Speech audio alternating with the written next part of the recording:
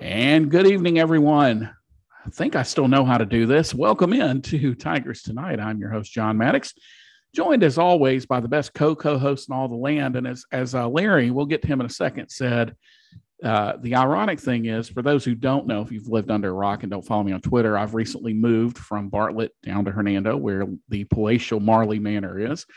I have a semi-palatial Maddox Manor, about 10 minutes from Larry. And the ironic thing is, Brian Moss, that Larry is actually with you for the first show I'm doing from my new home in Mississippi. How are you, sir? I'm doing pretty good. It's actually chilly up here in New York. I had to put pants on. I mean, it's nuts.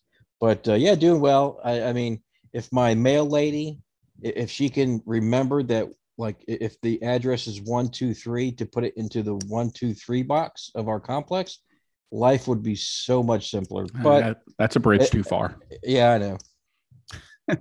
And speaking of Larry Marley, Larry, how in the world are you? I understand that you had a delayed flight and are currently enjoying New York traffic. I'm enjoying Queens. And Brian, I just want to say for everyone who's currently in New York, we're glad you're wearing pants. So having said all that, yes, I am in the Gotham of America and driving around right now trying to find Staten Island, which should be a blast. And so Brian, you and I are sort of neighbors right now. I'm a whole lot closer to you than I am to John. Let's leave it at that. Pretty much. Yeah. But I will simply stop and say this: American took very good care of me today, even though it was a rough travel day.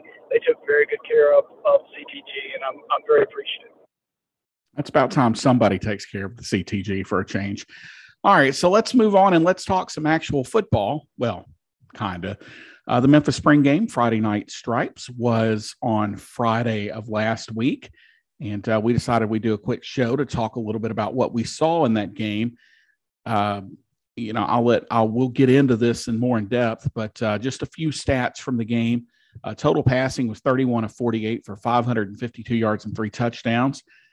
Grant Gunnell was 13 of 21 for 192 yards and 2 scores. Tevin Carter, who played in the, quote, the longest untimed period. The way it worked is there were 2 12-minute periods, and the clock was run rather loosely during those 2 12-minute periods. And then they played a third kind of more situational was the goal. And that's what got Tevin in to action. Hunter Halsey goes 4 for 4. As I remarked, no offense to Hunter, he's a nice young man and I'm sure was an outstanding high school player, but I don't want the Memphis quarterback situation to be in a place where we have to use his name as an active player in a game unless the game is well out of reach. Running game was a little bit of a struggle. We're going to dive into that a little deeper. 35 carries, 170 yards on the afternoon. Seth Hennigan, 11 of 20 for 194 yards. Grant Gunnell, 13 of 21, 192, 2 scores. Tevin Carter looked great, 138 yards and a touchdown. And Brian, that kid has an absolute cannon for an arm. Yeah, and that's why, a lot of schools wanted him. Georgia Tech, where he was briefly, committed to or was going to commit to. He's a freak of an athlete. And if Memphis can hold on to him for a couple of years as, Hennigan or Gunnell, whoever starts. I really do think he can be the first true dual threat modern quarterback in Memphis history, because I really think he's going to be dynamic as long as he can, the stuff between the ears. I mean, if he can get a hold of that, he has all the physical abilities and talent in the world to be successful. And Larry, Brian brings up a good point with Tevin, and we'll get to Seth and Grant in a second, but the stuff between the ears is made a lot easier when you can stand flat-footed, flip your wrist, and throw a ball 70 yards downfield and hit a receiver in stride. Yeah, and the thing, and I actually wrote the article on this, which is on TSR, where I talked about that he, not only is he the first true dual threat in my lifetime that I know of, I think he's also probably the most physically talented throwing arm that we've had I don't know, guys. I mean, you're going to have to go way back. He's just got that arm. You can see the ball comes out of his hands different. And John, you brought it up afterwards. That last touchdown was exactly what everybody talks about. He gets flushed out of the pocket. He's rolling to his right and just throws a dart on the money, in stride, impossible to defend. And it was just, he just flicked his wrist and boom, the ball was there. The first one was more of a pocket pass, which was equally great, but still, I mean, and let's be very clear here. As I saw in the article, he was throwing against the second teamers, which somebody said, well, that's the. I was like, no, it's you take the two deep and then the next guys. So third teamers, however you want to look at it, that's who he was playing against, and he's just way better than them. So clearly, like you say, in college, he's got all the tools to be just an elite college quarterback. And, it takes a great quarterback to throw the football, but you got to have guys catching the football. And again, I know it's spring and y'all can say what you want, but dude, Eddie Lewis showed out on Friday night, the former Rutgers transfer. He played great on Friday. And I tell you who else, Eric Rivers was just, I'll be blunt, I'd never heard of the kid, but I know who he is now. He had 3 catches for 149 yards and a touchdown. Eddie Lewis hauled in three balls for 55 yards and a touchdown. Javon Ivory had 2 catches for 62 yards. Rodriguez Clark, a paltry 72 yards per catch, 2 catches for 52 yards per catch, 104 yards on 2 receptions. Zach Switzer, 3 catches, 37. Rock Taylor, 3 catches, 47 yards. And you kind of saw flashes with Rock of that speed. Kobe Drake was excellent too. Drake's got great hands. That was kind of the things that stood out to me from him. And then you spread it out a little more. Gabe Rogers did not have a great game. He did have a touchdown catch. Caden Prieskorn had a couple of receptions for 4 yards. But, I mean, you got a guy like Brian, like Eric Rivers, who most Tiger fans have probably never heard of. And again, in the spring game, you get a lot of these guys that aren't going to play a whole lot, but you never know, right? That could have earned Rivers some more time because he played great. Yeah. Excuse me. All it takes is, one injury for, someone that you haven't heard of to pop in there, and you're going to need him need them to really show out. And it's good that, even I know it's spring, glorified passing league, really, but I mean, it's still good to see some receivers step up because, offensive line obviously is a big point that, they need to improve on, but with Calvin Austin gone, someone has to show up. I mean, I think, one of the things last year that we complained about that there was only Calvin Austin at wide receiver. Well, now you don't even have him. So you have whoever's going to be a quarterback, who are they going to rely on that receiver? Someone has to step up. But, from the spring game and everything I've heard, there's at least a few guys that are looking good, but they need to continue doing good. Javon Ivory wins. If there's a courage award, he wins it. He switched to number 4 this year. So he learned Calvin Austin's number. Kudos to him, because I don't know that I would do that. I thought a lot of young guys played great. When you move over to the running side of things, Brian has been the president and CEO of the JP Martin fan club, 9 carries for 29 yards. And Darius Coffey was fantastic. 5 carries, 33 yards and a touchdown. Drake Clark was just, man, that kid is so steady. Like he's just, 4 or 5 yards a carry every time. He absolutely truck sticked somebody. I forget who it was, but on a touchdown, just bowled somebody over. Real quick, before we get the quarterbacks defensively, Jeffrey Canton-Arku is fantastic. He was all over the place, 4.5 tackles, had a nice belly-to-back suplex that Brock Lesnar would be proud of on a running play. Greg Rubin got beat deep a couple times, but recovered and knocked the ball away. Dedrick Smith had 2.5 tackles. Hank Pearson with a sack. Rush Lansdale with 6 tackles as well. So let's move now to the quarterbacks. And Larry, I'm just going to start with you. We'll go into the stats here in a minute. I'm putting the headset on you, and it is September the 1st or September 2nd, whatever. And the only thing you have to go on is the spring game. Who starts against Mississippi State? Greg Gunnell. And I wrote this in my article, and this is a hill I'll die on. He looked better. And look, the eye test is part of this, guys. And we can argue this. I got a lot of pushback from some fans. He looked off receivers. He looked off safeties. He found receivers. He made all the throws. He made the touch throws. The screen pass on fourth down was perfect. He held the ball. He held and released at the exact right time. I can't remember if it was Drake or if it was, I don't remember who he It was Coffee. But it was Coffee. It was perfect. It was just perfect. And I just thought he should have had another touchdown. He hit Gabe Rogers in the hands of the fourth and goal situation. The first touchdown, he gets flushed from the pocket, goes forward, and just throws a dart on the run in the end zone for a touchdown. And I was just like, yeah, see, that's what we didn't have. And again, I thought Seth looked good. He's the same Seth Hennigan we saw last year, guys. The exact same guy. He was solid, but he threw behind open receivers. One of them, he had a guy wide open that he hit the receiver, but he was behind him, and the guy just couldn't quite get the ball in. Now, the guy should have held on to the ball, but the ball was behind him, period. And he did this several times. He had a wide open wheel route, and he hit the receiver caught the ball, but he would have scored a touchdown. And it was just things like that over and over. And I'm sorry, but that's I would have done that. I'm sorry.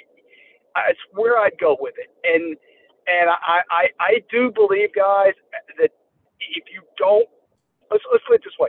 Let's see how it plays out in the fall. But right now, I would put Greg Gunnell at the top of my quarterback chart.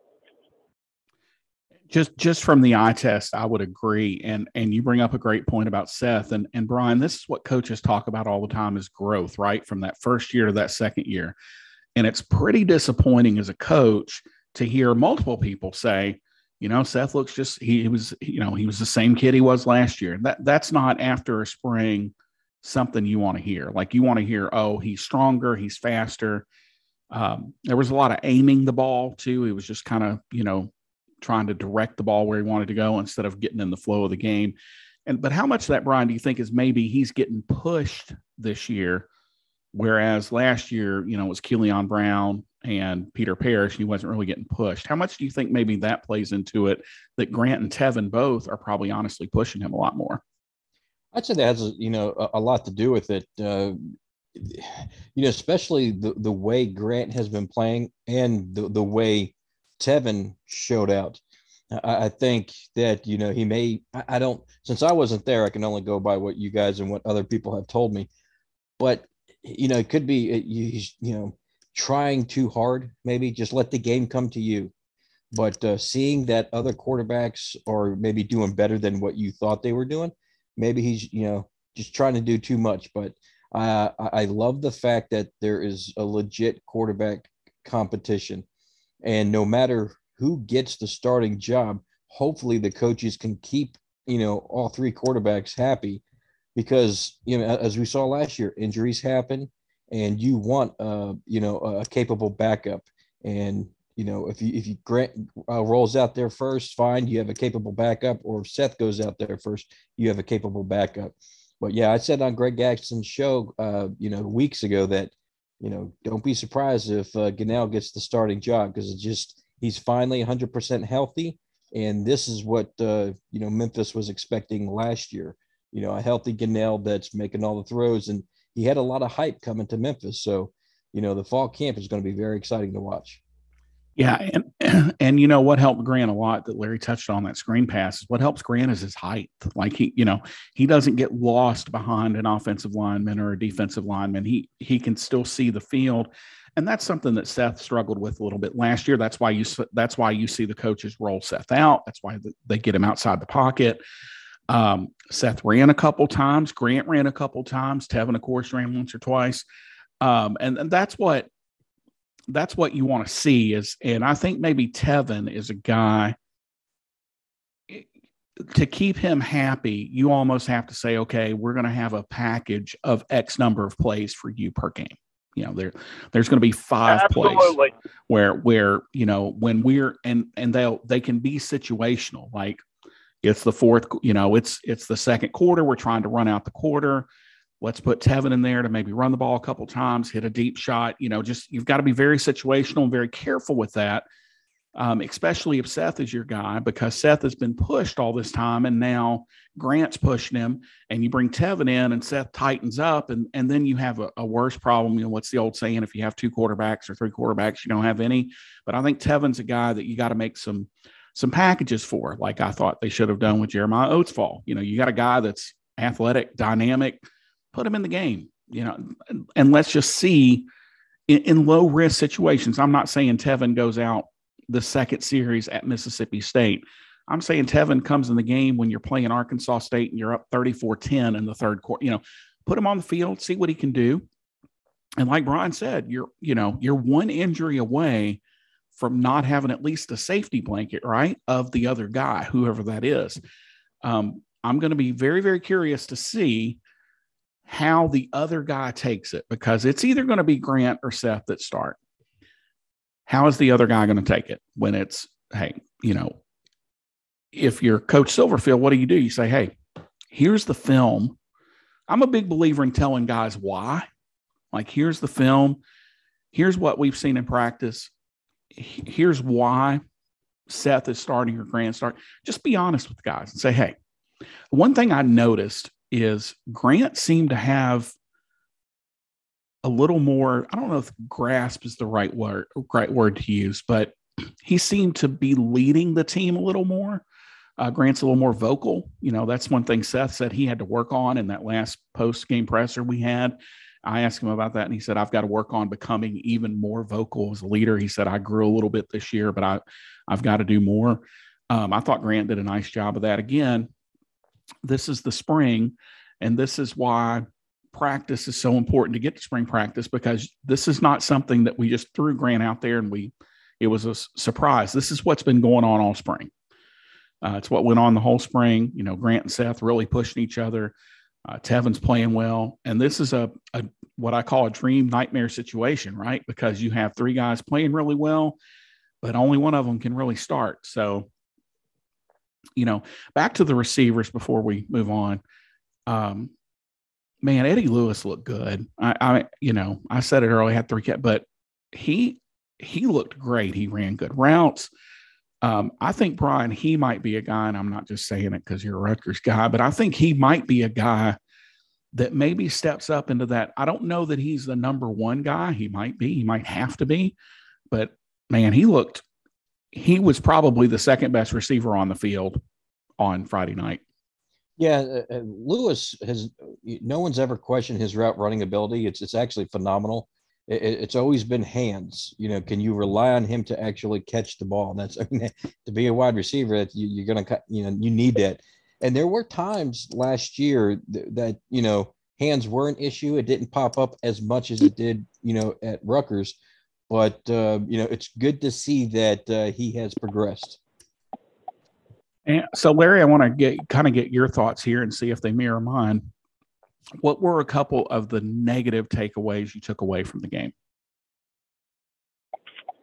Well, one, and I wrote about this, was the pass blocking, which I thought was so in these kind of scrimmages, pretty much any pressure on the quarterback means that you're not doing your job, because they're just not geared for sacks and things like that. You're not going to hit the quarterback, right? But they were getting pressure all night, and that's significant to me. The other thing that I was sort of perturbed about was the blitzing. Look, and I wrote about this too. When you blitz, if you get hit within 2 yards, if a blocker gets to you within 2 yards of the line of scrimmage, you did it wrong. It's just that simple. Like, you should always be getting hit by, a running back in the backfield or an H-back coming back to chip or something like that. You should never be getting – and our linebackers were blitzing. By the way, we were almost exclusively ran out of the 4-3. And our linebackers were blitzing, and they were getting picked up, like, at the line of scrimmage. And I'm like, blitzing too late. So those were a couple of the negatives. And we did, and I did not see a tight end catch a ball all game. Did anybody see a tight end? Priesthorn brought 2, and I think Hassel caught 1, and Davin Dial caught 1 as well. They must have been in goal line situations, because I don't remember our quarterbacks looking for a tight end all game. Like, I really don't. But again, I probably just missed it. But to me, to me, I was most disappointed. I thought the run blocking was decent. I really did. It wasn't great. Don't get twisted. Like, it's not great. We're not talking, back when we had Henderson and that crew. But I thought it was decent. I thought the run blocking was decent. Like, they were getting hit until they were 3 or 4 yards down the field. That's fine, but the pass blocking was just oof. Ugh. Well, my huge negative takeaway, and several, we talked about this in the press box. Special teams is going to get us beat this year. Like, it was so bad. There were 2 snaps that went over the kicker's head, not the holder. One of them sailed over Caleb Hawkins' head. Now, I don't know what was going on. I didn't see who was snapping. I couldn't really, tell. But man, that's going to get our butts kicked this year. And that was really disappointing, because that's a group that I expected to come out with kind of the prove you wrong mentality. We stunk last year. We weren't great last year. So now we're going to prove you wrong. And I just thought the special teams unit was just atrocious. I was stunned at how bad it was. Obviously, you don't get to see kickoffs or punt returns or anything like that. But just the extra points and the field goals, it was bad. Like, there wasn't a good snap all night. Like, every snap, the holder had to reach down or sail over his head. Like, it was bad. And, we joke a lot on this program about the kicking game, but man, that's going to get you beat like that. You want the kicking game, in my opinion.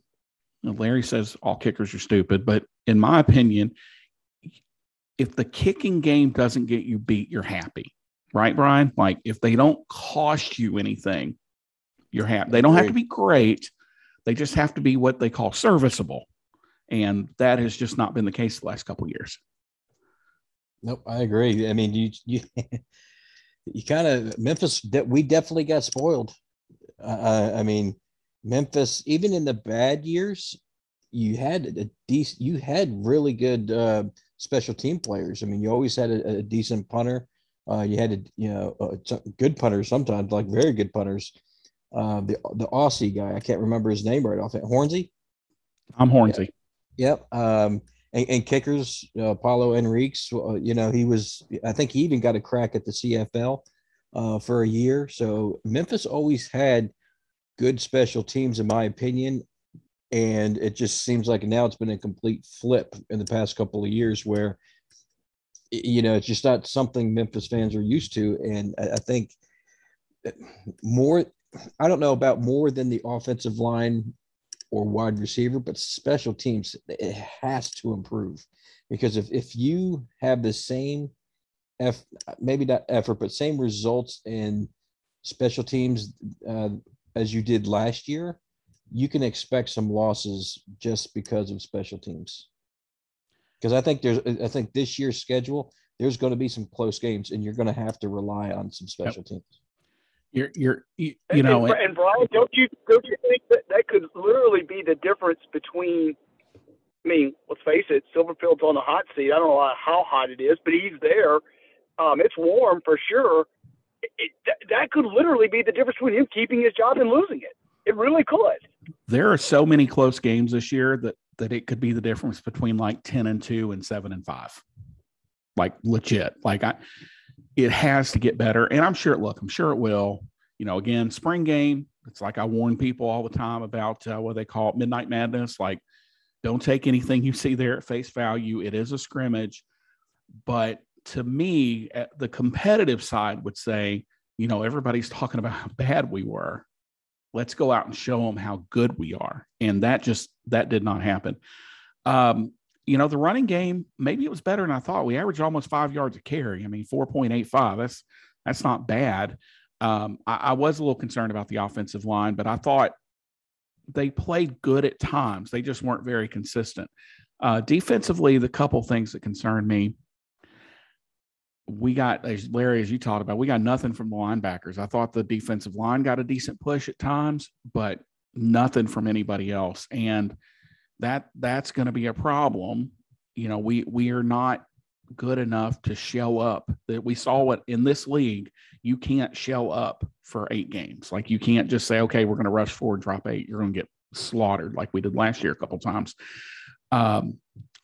One thing that came back that wasn't here the past couple years, that was a bit of a concern. A lot of guys running free. We talked about the quarterbacks throwing the ball and putting it on the money and receivers running free. On 2 of Eric Rivers' 3 catches, there was nobody. Like, he was 5-6 yards behind the defense. And even though Greg Rubin had a tackle and a couple pass breakups, he was beat pretty badly on both of those. He's just a good enough player that he can make up for it.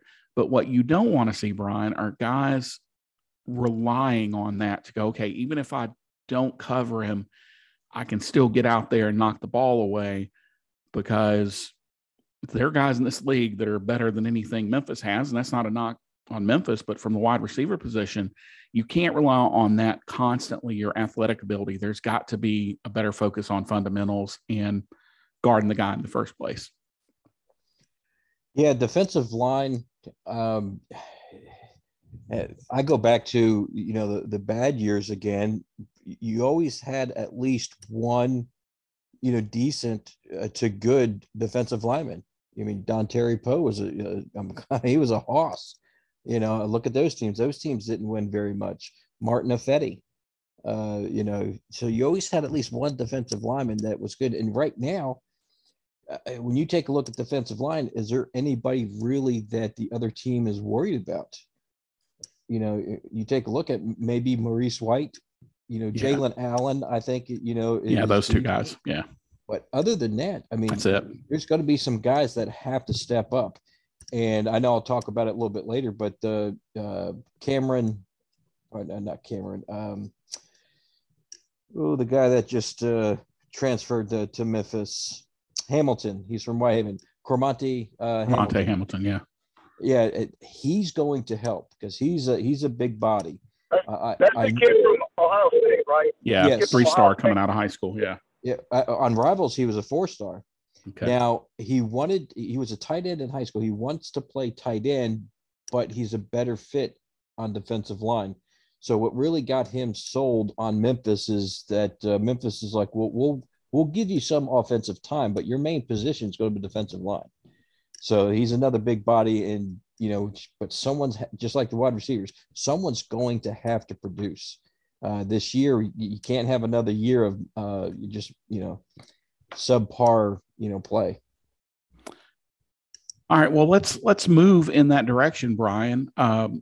Memphis had roughly 45 visitors, something like that, for the spring game? It was some absurd number. It was above 45 to 48 visitors. There was a ton of visitors from the 2023 class to the 2025 class.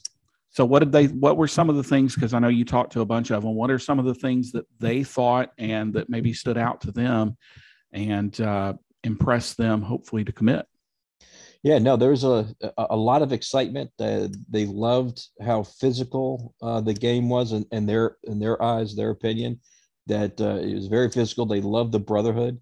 They talked a lot about, family, how, a lot of them talked about Seth and Grant. They're fighting for the same position, but there's love and respect between them. So it's not, oh, you're going to take my job. I'm going to, I'm maybe not share information with you. No. It's all love. It's all, we're one team. So they love the that aspect of it. And the coaching staff, I mean, they just love Coach Silverfield, Coach Barnes, how enthusiastic they are, Coach Cramsey. So a lot of good things coming out of the spring game as far as recruits. Memphis did get a walk-on commit, from that group, but nothing, no scholarship commits just yet. But it's early. But if history is any indication, Memphis should have their first commit, by the end of May.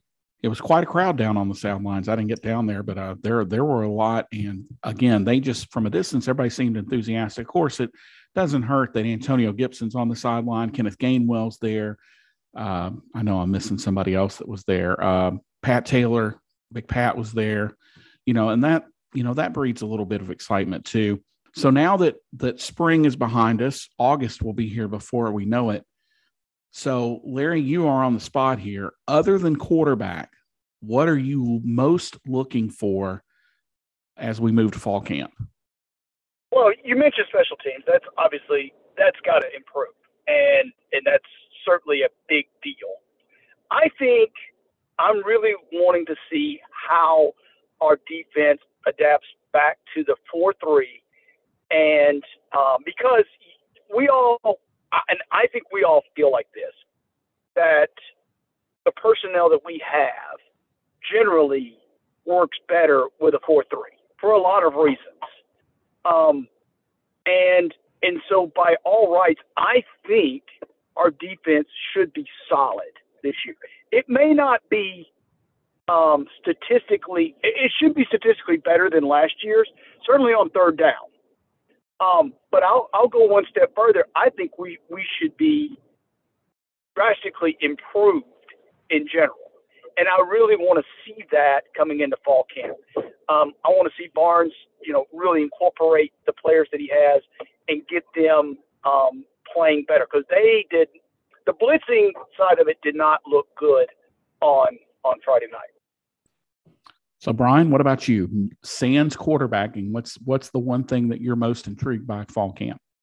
Well, we just talked about defensive line, and here's why for me. The first three games Memphis has, Mississippi State, and I think, is it Navy and Arkansas State, or is there some? No, it's Navy and Arkansas State. Or Navy is it? Yeah, it's either Arkansas State, or I think it's Navy and Arkansas State. Okay, but the first three games, you're going to, because September 3rd is the Mississippi State game. You're going to need some pressure on the opposing quarterback. Navy's always going to be tough, and you want to get that push off the line. And Arkansas State, they'll spread you out. So you're going to need some pressure so those three games. I would love to see major improvement on that defensive line. And with the help on the way, Hamilton's coming. I'm anxious to see how he fits in the defensive line.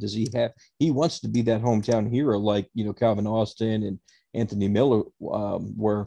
So can he be that leader on that the defense needs? And, can Memphis finally have a dominant defensive line like they had back, 2014, 15, somewhere around Justin, there? Beginning of Justin's time.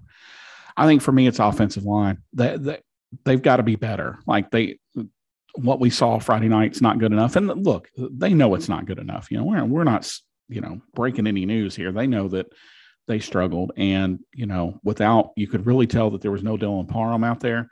I didn't feel like they had a quarterback out there, meaning a guy on the offensive line that kind of takes charge, and like what Dylan did last year a lot, get guys in the right spots. Dustin Woodard was perfect in that. Yeah. And that doesn't always have to be your most talented guy. In fact, it seldom is your most talented guy, but you need a quarterback that says, okay, here's your splits, make sure, watch the mic. The mic is here. Like, you have to have that guy to take that load off the quarterback, because then otherwise the quarterback's having to, hey, you go here, the split's here, the gap's here, the mic is here, the sand. Like, you don't want the quarterback thinking about all that. I think for me, it's offensive line. Can they stand up and be good on both sides again, I'm not saying they have to be Alabama, but it's got to get better. Like it has to get a lot better. I was intrigued. I saw 3 screen passes. Bryan, I thought I knew you were smiling somewhere. Yes. Hearing that, we threw the screen 3 times. We did not work the middle of the field at all. That's something I want to see coming out of spring is can we learn how to use the middle of the field? You become very easy to defend when you work the margins and you work the edges and the outs and the posts. You've got to work some seams. You got to work some square ends. You've got to be more diverse in between the hashes. And I thought that's something that Memphis struggled with a little bit on Friday. Switching gears here before we wrap up. Speaking of recruiting, Penny Hardaway is no stranger to good recruiting, and he may, arguably, some people think that getting Kendric Davis from SMU might be his best recruiting job since he's been here. Other people would argue Bates and Duran, but I don't know, man. Kendric Davis is a dynamic player. Memphis will have a true point guard, and that's going to be key with so many people leaving the program. Duran's gone. Bates is all but gone. John Camden left. Tyler Harris, you could take it, was asked to leave. Landers Nolly is gone. DeAndre's in the draft, so it'll be interesting to see how that pans out. But Kendric Davis is dynamic. He's a dynamic scorer. He's an outstanding point guard, and he's a guy that can really lead a team. Speaking of Memphis players, Landers Nolly, we just mentioned him. He committed to Cincinnati today. So that's going to make those 2 games rather interesting next year in league play. Another note, Mark Emmert, president of the NCAA, is stepping down. No truth to the rumor that Larry Marley is going to take the position as the president of the NCAA. His first method of action. Couldn't do any worse. That's for sure. No, they wouldn't even have to pay me what they're paying Emmert. Like they could pay me 1/5 of that and I'd do an equally terrible job. Larry's first act would be to abolish all kicking in college football. That would be Act 1. But no, seriously. So Mark Emmert will step down. And it's really weird. It's like until they find a replacement or by June of 2023, I think they're going to have a tough time finding somebody to do that job because there are not many more thankless jobs in the world than the NCAA president because you just don't have good days. Like there's nothing good. Still no word from the IARP. I think their appeal hearing is in May. So the Tiger basketball will learn a little bit about their fate then. Congratulations to tennis. Men's tennis or women's tennis won their first ever AAC championship game over the week, or AAC championship over the weekend. Congratulations to them. The men made the finals. So it's baseball is playing about 500. Softball looks a little better than they have in the past. So despite the fact that we haven't had a show and that it's April, it's a very busy time for U of M sports. Of course, that'll start dying down here in the next couple of weeks as things the semester winds up. It's hard to believe it's already May. We are not only are we through the first quarter, we are now halfway almost through the second quarter of the year. It's just things are just flying by. So, well, we weren't going to run long tonight, and I keep that promise to everybody. Bryan, what have you got going on over at TSR? Continue with recruiting. I'm still talking to the recruits that were at the spring game.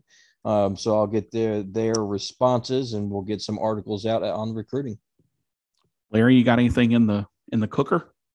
Well, I just finished the one on the spring game, and I will probably do a wrap up on. I know I will. As baseball closes, I'm going to do a wrap up for Sean Rocks as his career comes to entered retirement, I should say. And so I'm going to do something for Rock because he's been a really important part of Tiger baseball. We're going to try to do this year too, this summer. I'm going to try to get a couple more of the Why Coaches episodes in because those are so much fun and we really enjoy doing those and kind of gives you a little behind the scenes look. I've got a couple that I'm very interested in seeing if I can get lined up for that. So for the best co-host in all the land, Larry Marley and Bryan Moss, this is John Maddox signing off. We'll talk to everybody again soon.